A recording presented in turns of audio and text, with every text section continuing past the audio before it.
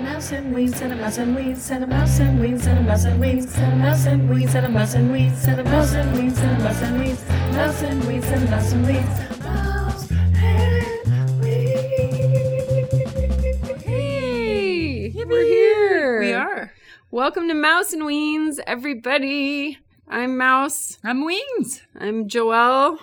I'm Julianne. Here we are. That's right. I'm the mom one. Yeah. I don't want to keep labeling myself. I'm an esoteric creature. I can't be labeled. I'm wild. I zing a zing. That's her. I'm anything. I'm nothing. Ooh, deep.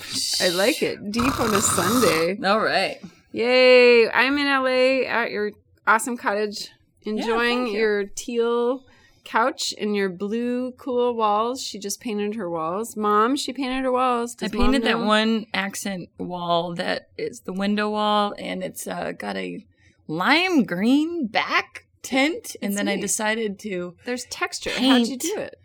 I put the sky blue paint over the bright lime. Like thick and dripping down. It's got lots of lines. I painted it with my hands, everything with my hands. Wow. I just pulled it all down with my hands, and I also put extra drips. Instead of trying to get rid of the drips, I accented the drips, and it looks like candle drippings. Yeah, it's really cool. Thank you. You guys would all like it. Let's take a picture for whoever has to paint it back, which I hope is not me.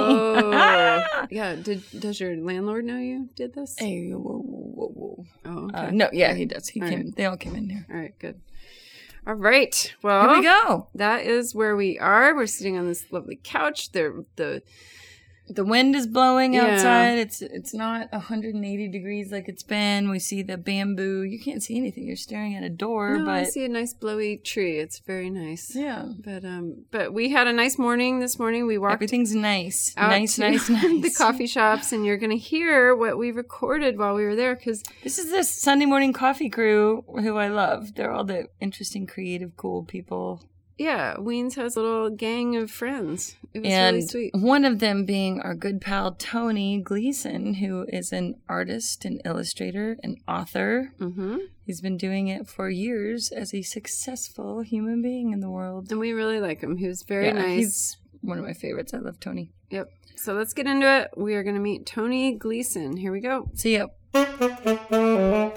We are here with our good friend, Tony Gleason. Tony Gleason, Mouse and Weens. Here's the mouse. Hello. I'm the ween. On a sidewalk in Atwater Village. It's a beautiful morning, and we're meeting friends, and I'm so excited to hear your story, Tony. Oh, well, I hope you're not too excited. I don't know how excited this will be, but... He started off a poor white man. I did, and I'm still a poor white man. I've come so far. What would you like to know? Tell me, where would you like me to begin? Why are you interested in talking to me? Let's start with that. I think you're a beautiful storyteller. I've heard some of your story about doing illustration. You worked with Spike Lee doing some of his Mo Better Blues posters. You're an illustrator. You're an author. You're an all-around fascinating guy. Wow. I've fooled you, too. Fantastic. Well, then I'm happy to tell you about that. And storyboard artist, which we're always excited. Storyboard artist, yep. I've been a comic book artist. I've been, you name it, I've probably done it if it's had anything graphic in it. How'd you get started? Wow, I was one of those people who I used to draw all the time when I was a kid, and I used to write stories and stuff. And like most people, my parents would pat me on the head, and my friends and my relatives would pat me on the head and say, well, that's very nice, but what are you going to do for a living that's practical? And I would say, well, I want to be an artist. And they would say, well, you can't do that. And I'd say, well, what do you mean I can't do that? And they'd say, well, you can't make any money doing that. Why don't you find something better to do? So they encouraged me to, become a scientist or world shaker or whatever. And I went to college and I did a whole bunch of stuff, but I just never gave up wanting to be an artist. So I kept working at it. And I went to a very good college for 4 years. And then... Which was what? Georgetown. Wow. Georgetown. And then at the end of 4 years, I still wanted to be an illustrator. What'd you study? I studied fine arts. I started out as a math major. Wow. And that didn't work. So I became a fine arts major. And at the end of 4 years, the head of my department said, well, I'll send you to a couple of people I know, and they'll let you know what you need to do if you really want to be an illustrator. And he sent me to the guy who was the head creative director at National Geographic in Washington, D.C. And this guy, I mean, I didn't realize at that time, I'm this punk kid, I'm like 20 years old, and I think, I didn't realize this guy was really busy. And he took all this time with me. He was really generous. He had me come in and he had me show him my work. And it was student work. What's this guy's name? Let's give him a shout out. His name was Joseph Taney. And he has unfortunately gone on to the great beyond. I mean, this was 1971, But what a wonderful guy. He looked at my work and he very nicely said, "You're not ready." And he says, "I think you need to go back to school." So after 4 years of college and after getting a BA, I came out here to LA and I went to Art Center College of Design. And I studied illustration and advertising illustration and design there for a few years until I ran out of money. And then I went back to New York and I just threw myself in and tried to find work. And for years and years it was really hard, but I just kept at it and kept at it and kept at it. And little by little I started getting work. And I ended up coming back out here. And by now I was married, and my wife Annie, wonderful lady she is, just said, "Okay, I'll be a good sport about this. I'll move out to California with you." So I came out here and I opened my own studio and I started working. And I had a number of years where every day I just got up and I drove around town and I showed my work to people. And I took no's for an answer. And just kept doing it. And little by little I started getting work. So this is how you do it. This is how you do it. You show Just up. pound the pavement. Just go do it. Yeah. He's like a vacuum salesman. Yeah, pretty much the same thing. I might as well have been selling vacuums. And somebody told me if you see 100 people, you'll get one job, you'll get one assignment, and that's about the right. Wow. That's about the right perspective. So he said to me, "So you want 100 jobs? You go see 10,000 people." So that's what I did, and little by little, I started getting work. I got some really wild work. In the late 70s, early 80s, I did a lot of, I guess you'd call it softcore porn, men's magazines, and there was a ton of work in those days. I hooked up with this one publisher who did all kinds of amazing things. They published the Holloway House series of blaxploitation books, and I did book covers for all these famous guys like Iceberg Slim and Donald Goines and Odie Hawkins, who I became great friends with. I saw you speak with Odie. Yeah, I am still friends with Odie. He's an amazing character. He's an author. He's an author. He's written over 37 books, and I have done the book covers for numerous of his books. I used to illustrate his articles for a men's magazine called Players, which was a men's magazine for African American men, and for some reason they hired me to do the illustrations in those days. Whatever you could find to do, and I found myself working with these people who were all very creative and very productive, and they were doing the same thing I was. They were working for whoever would hire them. So we just did all sorts of underbelly. Who's the we? Like the authors, and you were illustrating? I was always. Illustrating. I worked with a lot of other artists who went on to do a lot of other things. I worked with a lot of authors who went on to do a lot of very legitimate things. What's one of those? One of the people I originally worked for was the art director for the magazine, and his name was Paul Lynch, and he went on to become a pretty well-known director. TV and film director, and he was just working as an art director in those days, and he liked my work, so he started giving me work. And so when you're hired, you're doing book covers mainly. You're doing what kind of gigs? Okay, I did illustrations for the Los Angeles Times. I did illustrations for all kinds of magazines.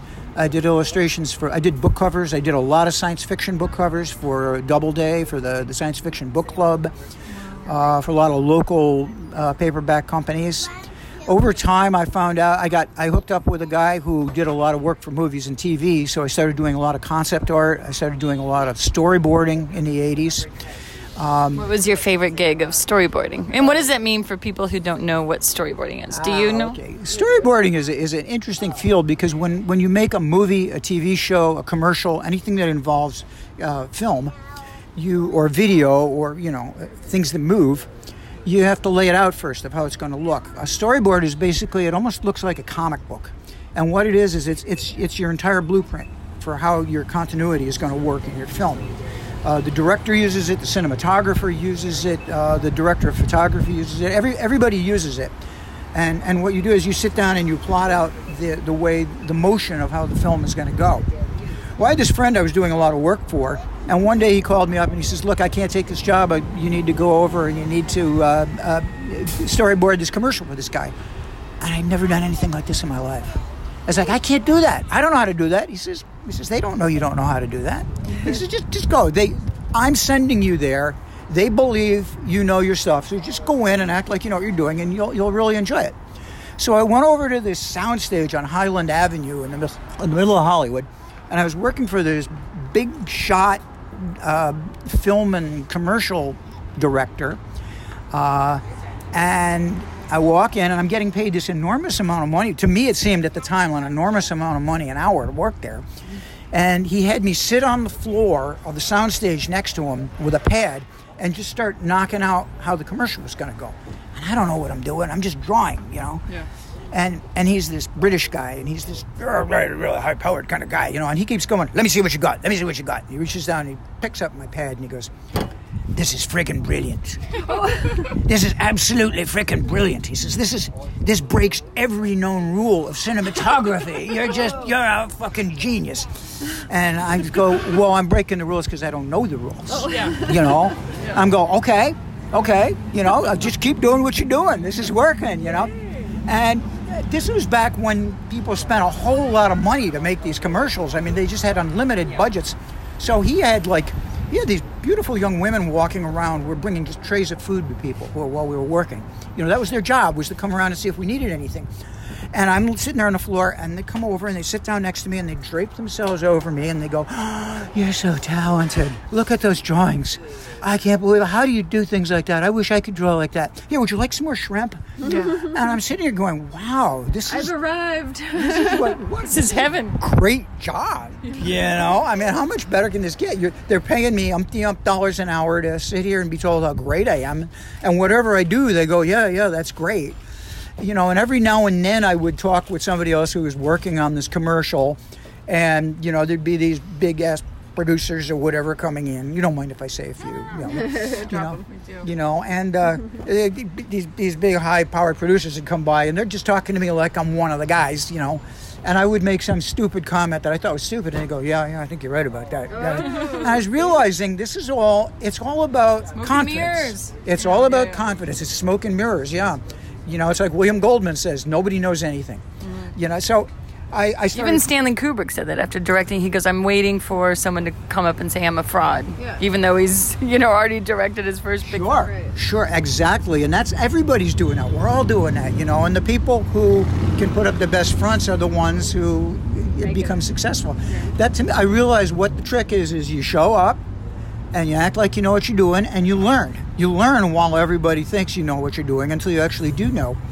So this colleague of mine who had all these great jobs, he would call me up about all these crazy things, and I'd say, I don't know, I've never done that. And again, he'd say, they don't know that, I'm sending you over for this job, just do it.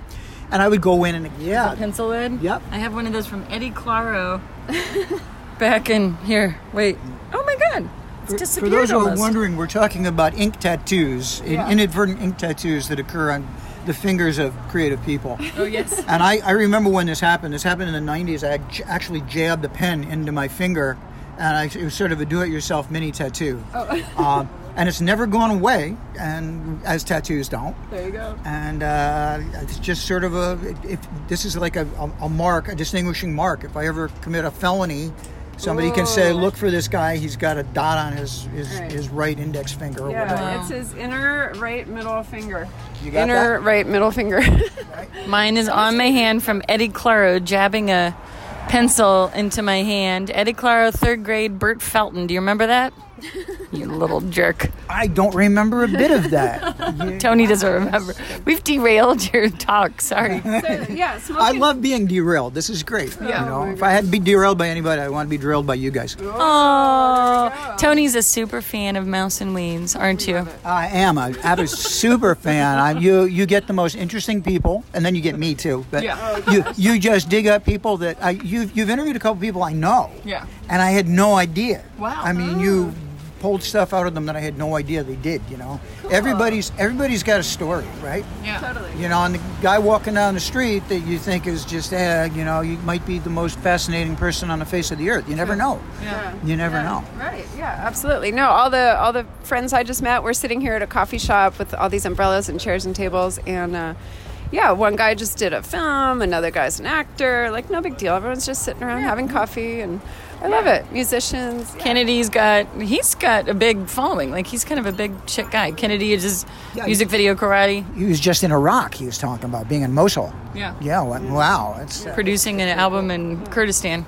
But the bottom line is, we're all just people doing our job, and it is the smoke and mirrors thing. To get back to what you were talking about, I love that. What a great piece of advice for anybody trying to do anything creative. You know, even us starting this podcast, we just did it for us for fun. Well, and Yeah, but the whole world of podcasting is, you know, how do you make money at it? And it's the people who go out there and push, and then, you know, act like we were at a party last night. Yeah, a lot of producers and directors, and the guy who wrote Heathers and Batman 2, Dan Waters, was there, and the guy who's working on Unicorn, the new show coming out. But everybody, we're just talking about dogs and kids, and although it's hard to also jam in your pitch in the middle of casual conversation. I'm not good at that. Like, wow, I also have this screenplay I'm working on. When people are just there to have normal conversation. I don't have that skill. I've known people who were pretty famous, you know, in the industry, and I didn't meet them through business. I met them through social things, like our kids knew each other, stuff like that.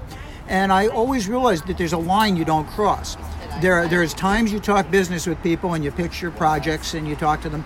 And there's other times they don't want to hear that because that's what they hear all day. They want to be normal people. They want to talk about their kids. They want to talk about whatever. You know, talk about food, you know, whatever. Anything but the job. Right. And I had friends who would come up to me and go, oh, you know, so-and-so, could you, like, put in a good word for me? I'm doing this. And I'm like, no. Yeah. You know, that's not what our relationship is about. Our relationship is about we're friends. Right. And I got so much more out of getting to know people. And when they realized you weren't out to get anything from them, they become different people. Right. You know, they know they can relax and they can be themselves.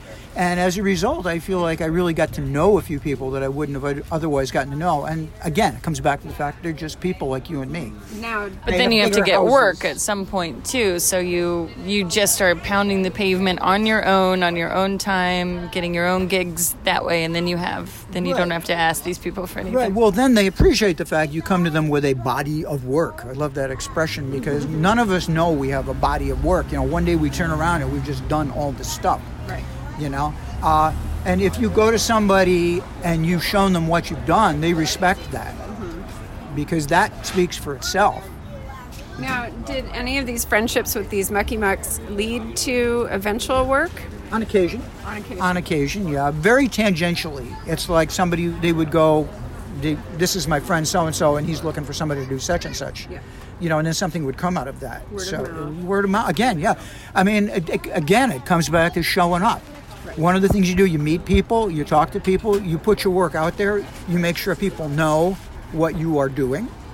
For example, right now I will point out that one of the things I am doing is I've been writing books. I've been writing murder mysteries for the past few years. Wow. Doing well with it, too. They're on Amazon. Name a couple of them so we can see. Tony Gleason is the author. Tony Gleason, 2 E's, Gleeson. And at this point, probably the best ones to get have been published in this country by Wildside Press. Wonderful, wonderful publisher of mysteries and science fiction. And the most recent one that was published this year is called It's Her Fault and The Other Frank. It's two books combined in a what they call an omnibus. I love that. My books have all originally been published in Great Britain. I've had 7 of them published. 2 more will be published in the next year to come. They're a little harder to find, and I'm delighted that Wildside picks them up and publishes them here. That's That's awesome. What is It's Her Fault about? I like the title. Not really, but why is it her fault? No, I'm just kidding. I love that people without knowing anything about it go, why the hell is it her fault? Why isn't it his fault? Some women's lib. But the funny thing is, this is a series of books that all have the same basic characters. They're a group of detectives in a West Coast city, which goes unnamed. And this particular book... Elsa Bruni. No, Berkeley. But this particular book is about a detective named Frank Vandegraff, who I like because he's a very stoic guy. He's kind of just seen it all, and he's sick of it all, and just has a very good sense of humor. And he's approached by a very pedantic professor at the local university, who is kind of based on people I know. And the guy claims his wife is trying to kill him, and he doesn't believe it. And then one day they find him, he's dead, and he's got a note on his chest that says it's her fault. Wow. So he's going to try to find the guy's wife to find out what happened, and the wife turns up dead with a note on her chest that says it's his fault. Oh. And then it goes from there. That's cool. So this is unraveling. And I had a lot of fun working this one out. We were driving up to Elsa Bronte, as a matter of fact, one day to visit our daughter. Elsa, I'm number one. And my wife and I, my wife Annie and I worked out the plot to this on the way driving up the 5. We had a lot of fun going over the grapevine, talking about how this book would work out and everything. And then when I got home, I started writing it. That is so cool. How do you do mysteries? Do you discover as you go, or do you work from the end point and backwards? Kind of both. I kind of have an idea of where it's going to go, but it's funny when you start writing. First of all, your characters, if you've established them well enough, they take on a life of their own and they go where they want to go, you know. So I originally invented this cast of characters because the very first book I wrote was called Night Music, and I figured what would happen if 8 people died in one night. You know, how would people deal with that? So I drew out a little map of this city. And I said, okay, he dies here, she dies there, blah, blah, blah. How do I connect them? What's going on? What do they have? What's the connection? How are we going to tie these all together? And then I thought, okay, how many characters am I going to need to deal with this? So I came up with 3 detectives, because one isn't going to be able to cover 8 in one night. Right. And so was born my detectives, and so was born my city, and so was born all of these, So with this particular book, I kind of had to work backwards, but at the same time, I was working forwards because I go, okay, what would these detectives do next? Right. They find out this point. Now, what would that lead them to? So in a sense, I'm working it out as I'm going along, but I know where I'm going to end up, you know? And the books that followed, some of it was I came up with a concept, okay, such and such happens. And then I thought, okay, well, how are we going to come upon this? How are we going to stumble upon this? And in the process of writing, things change. You know, as you're writing something, you go, no, actually, that wouldn't work as well as I thought it was going to work originally. Yeah. I wanted it to go here, but that's not going to work. So instead, it's got to go here. And in the process, the whole thing works itself out. And it's like painting a picture in that you're writing, and all of a sudden it's finished. You know, you paint a picture, and at some point it tells you it's done. You know. Wow. Art. How did you get it published? What were the steps to shop it around after you wrote it? Okay, good one. Again, footwork. I had written these some years before, and I sent them to people and sent them to people and sent them to people. And you get a lot of rejection slips. You know, is that by query letter, just random publishers you respect and like, or is it through connection, or both? I would send things cold to people. I would ask people to refer me to somebody. What happened was I connected with somebody who was a publisher. She no longer an active publisher, but she had been a publisher for many years, and we got to be good friends. And she suggested I try sending my work to this guy in the UK. Turns out he was very interested. He was very receptive to the first book I sent him. He liked it a lot. It got published, and he said, "What else you got?" So I started writing more of them, and he is. By the time we were finished, he bought 9 books from me. And then once they were published in the UK, and they were a little hard to get there, my original friend came back to me and said, well, now I would suggest you talk to Wildside Press because they might be very interested in reprinting these, because I had all the rights. The way this worked out was this UK publisher bought one-time rights to use the books there, and then I had all the it was really good setup because I still had all the rights to do whatever else I wanted with them. They just had that territory, that region, and then you were elsewhere. And it was a particular kind of book. They did a lot of large print publishing, things like that. So they were a niche publisher. So it was a small publisher, but it was a foot in the door. Now I've got these things, so now I came back to Wildside, and they were interested, and they contracted to publish 6 of the original books. And they published them in 3. So far, they've published 4 of them in 2 omnibus editions, 2 and 2. And I have a contract. Hopefully, next year they'll publish the 3rd set of 2. Wow! Right, and then we'll go from there. We'll see what else we can get. Good for you. Oh, how does Amazon? Do you like working with them? I don't directly work with Amazon. Amazon works with the publisher. That's nice. Yeah, it's kind of a nice thing. If you're a self-publisher, and I know an awful lot of writers who do self-publish, then you have to do all that footwork and you have to do all the arrangements with Amazon. But instead, what I do is I work directly with the publisher, and they do all those other ancillary things. So far, what I'm hearing is you are a person that is a go-getter. You believe in just waking up and doing it. Can I tell you also? I'm going to tell you what you told me this morning. You said, I listened to your podcast. I just love that you guys are doing something. You're doing it, and you're active. And you said, I really respect people who are out there being active with their work. There's no other way to do this. Yeah. There's no secrets. Nobody's found a genie with a magic lamp. Right. I mean, maybe if you were born to some multimillionaire in the film business, you'll get an in, but 99% of us are not going to do that. 99% of us, especially today, where we live in a digital world where there aren't people who are coming in at a higher level than other people. We're all coming in at the same level. And the consumer, who is basically what we're all trying to reach, is hearing everybody at once. So there's no tricks to this. All you do is you just keep going out there and somebody hears you here, and somebody hears you there. Somebody picks up your book there, somebody sees your film there.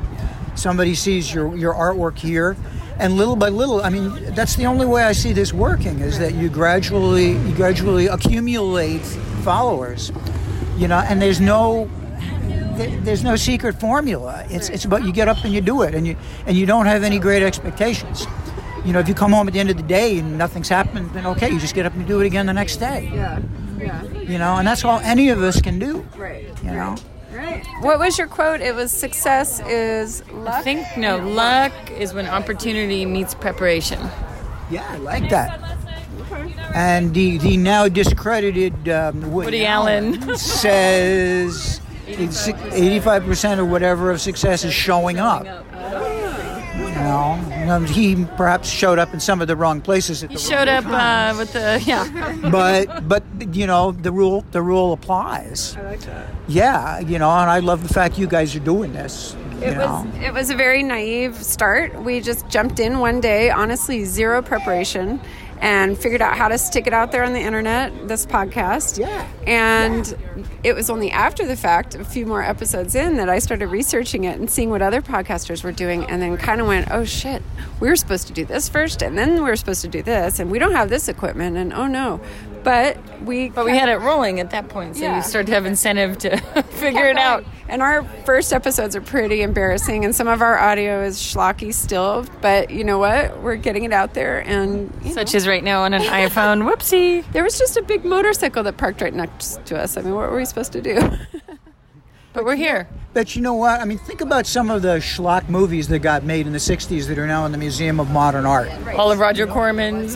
Yeah, think about Night of the Living Dead, Plan 9 from Outer Space. Right. Now people think of these as classics, We're the B-movie of podcasts. What about fanzines? People have put out zines for decades.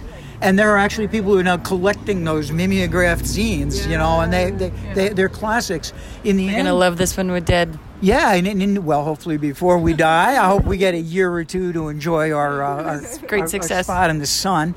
But the fact of the matter is, production values don't always translate to good quality.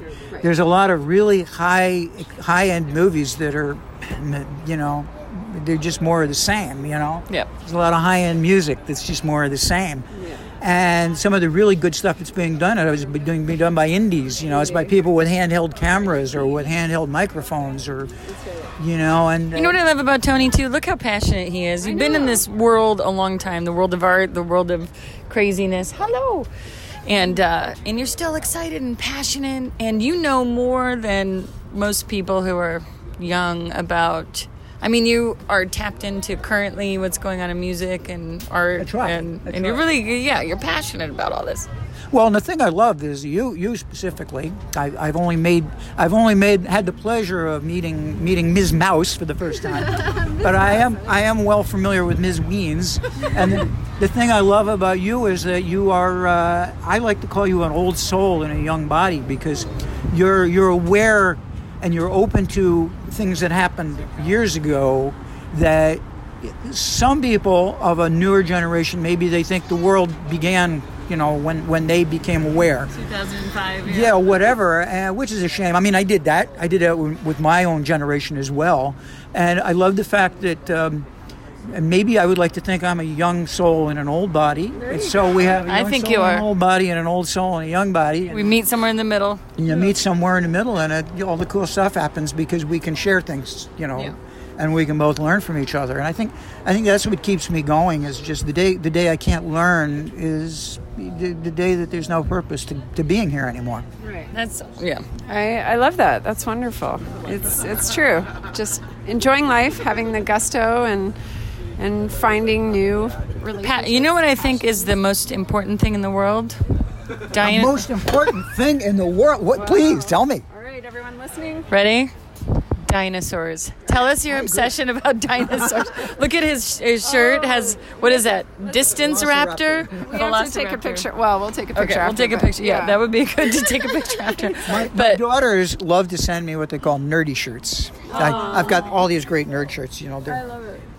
But I have seen so many dinosaur illustrations, and what is it that you love so much about them?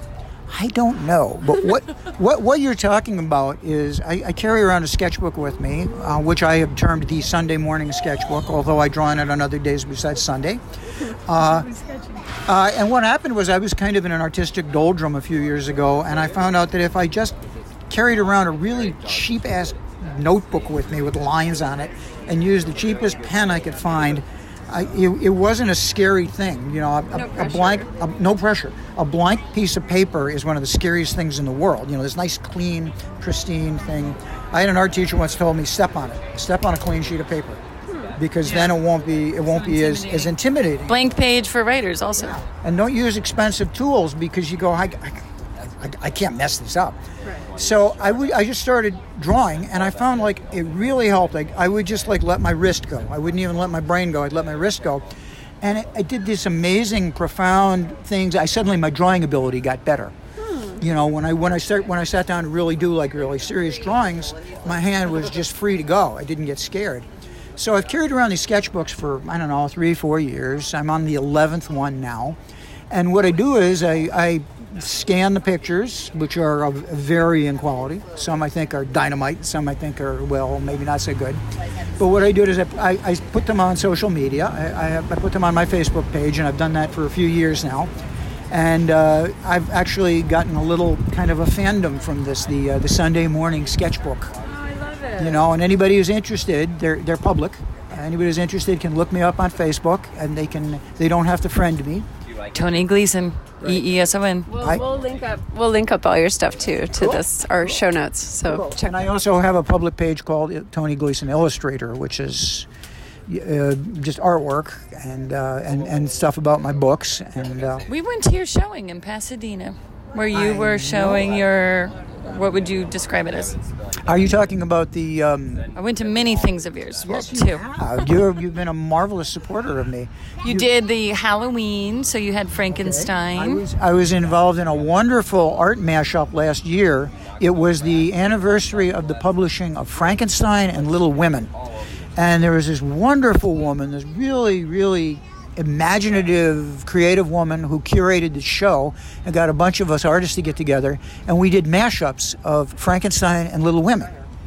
And you can just imagine some of the crazy ass shit you could do with this. Super cool. I did a drawing of Joe March, the little girl reading the first edition of Frankenstein with the Frankenstein's monster looking over her shoulder. And I posed myself as the Frankenstein monster, and I had my granddaughter pose as Jo March, and I made her into like a Victorian outfit and the whole bit and everything. And we had a great time with it. We did a whole photo shoot, and it was just, we all had a great time putting this thing together. And Yeah, it was awesome. Creative. Mom came to that too. Oh, nice. We'll do a little mom shout out, Ann Piccone. Oh, fun. All right, now, is there anything that you want to, what do you want to do, Mouse? I want to hear if you have any fun celebrity stories. I'm always like, I go to the basic. I love the celebrity stories. Any good? one that comes to mind, and this isn't really all that great a story, but I said we knew people because we had kids in common. Well, for a while we were good friends with who are like wonderful, wonderful people. And they had kids who were in preschool with our kids. And they're just the most generous, wonderful people imaginable.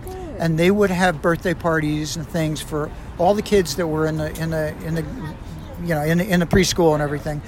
And one of the things we did, we went to a birthday party, I think it was for one of our kids, at the Glendale Center Theater. And they would have these specials where you would have a kids theater in the round, and they would do some kids play.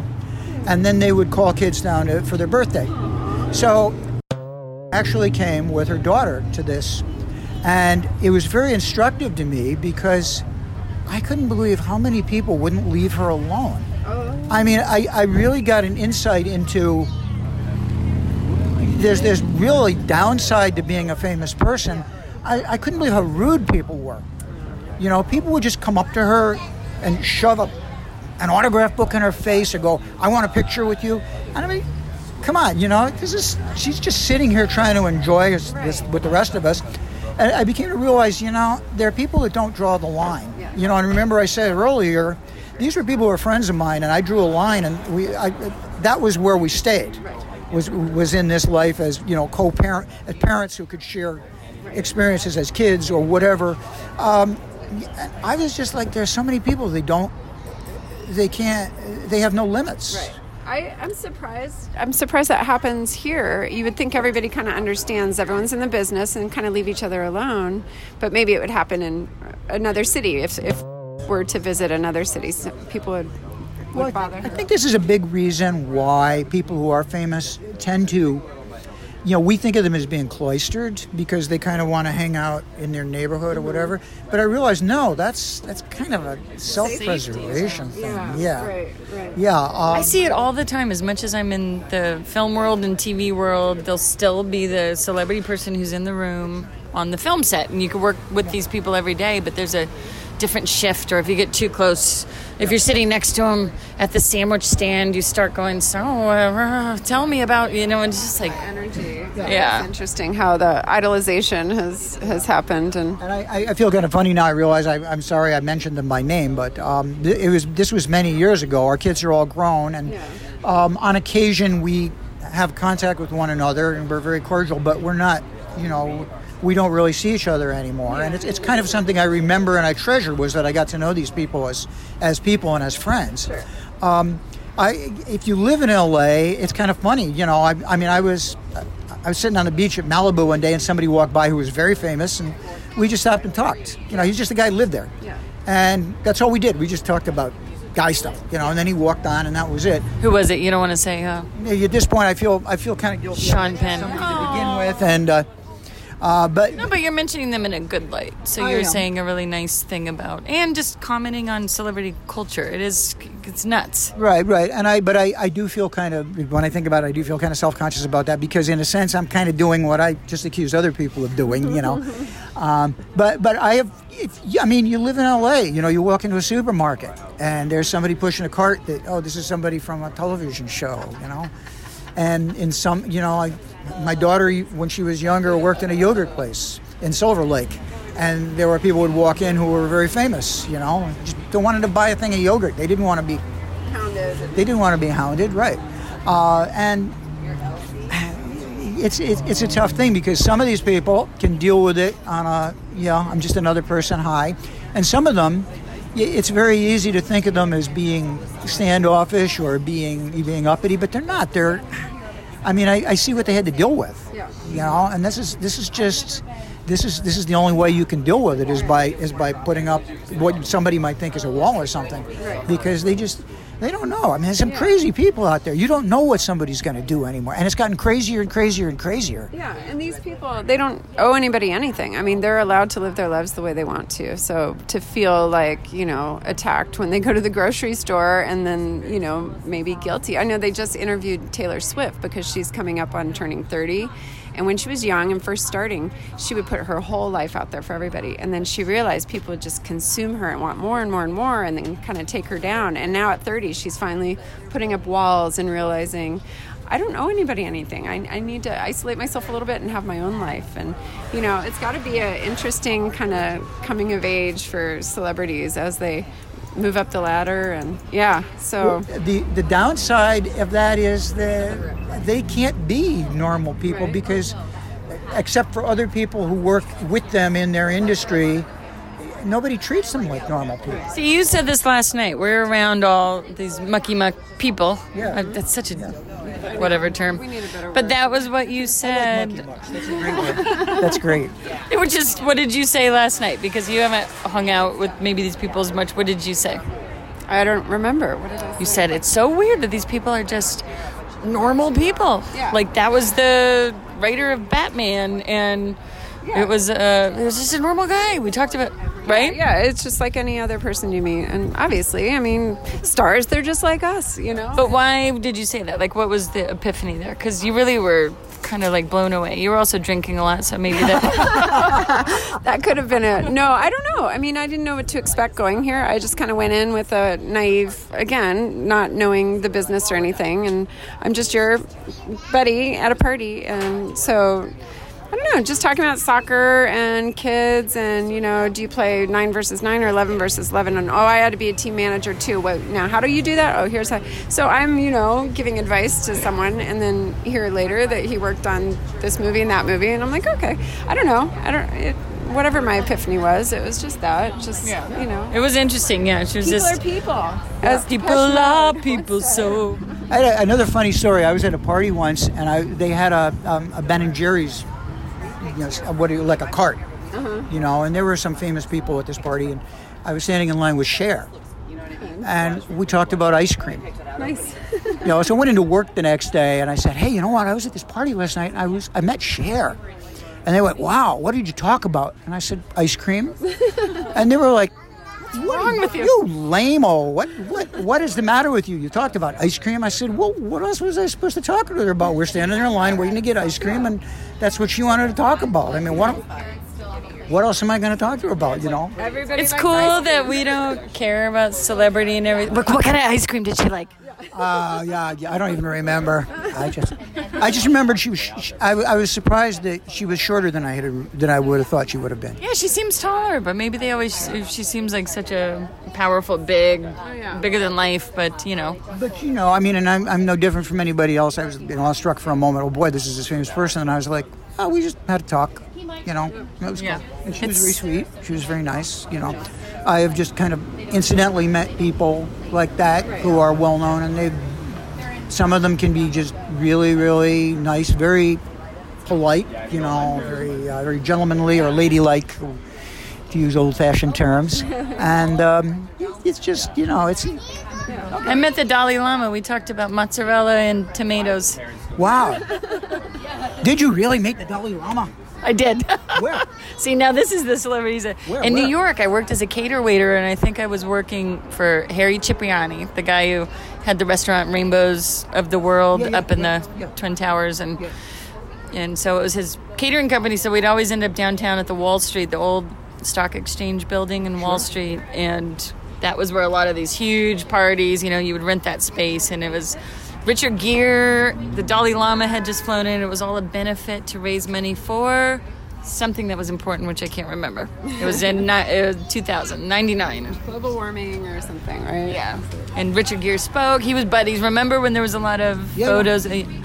And he had just flown in, and I'm a professional sneak. You might not have known this, but we weren't allowed to go. We had to all do our, ID, thumbprints. It was a big... I've done this for Hillary Clinton and Bill Clinton. They have bomb dogs that come in, so they did the same thing. And all the people who were the cater waiters had to show ID, do the thumbprints. So we did all that. Sniffed by the dogs. Yeah, that was the... That must have been interesting. There's a lot of strange sniffings. Clinton sniffer. They sniffed your Clint. Anyway, Wow. Hey, wait. I'm worried about saying ass. Oh my God. There's an N in there. And a Clint. Joelle just turned red. I don't know what I was saying. No, we can cut this part out. But anyway, yeah, so you weren't supposed to. So we were all the cater waiters. There were like a couple of the higher ups, the people who had been there 10 years that were allowed to do the VIP catering. But I did a little sneaky sneak when I saw that nobody else was doing that. I'm like, I got to meet the Dalai Lama. This is the... And I was all into meditation back then and all that. So I snuck and I just brought in the tray. I was like, hi, how are you? And he was sitting with his arms behind his head, just gotten in from, I guess he was in exile. Did he at the say, time. I just flew in, boy, are my arms tired? Sorry. Go ahead. This is good, yes. Just flew in from Chicago. Oh, Benny Goodman. What is this? Benny Hill? Yeah. Who's the one-liner guy? Yeah, Benny Youngman. Henny Youngman, thank you. Yeah.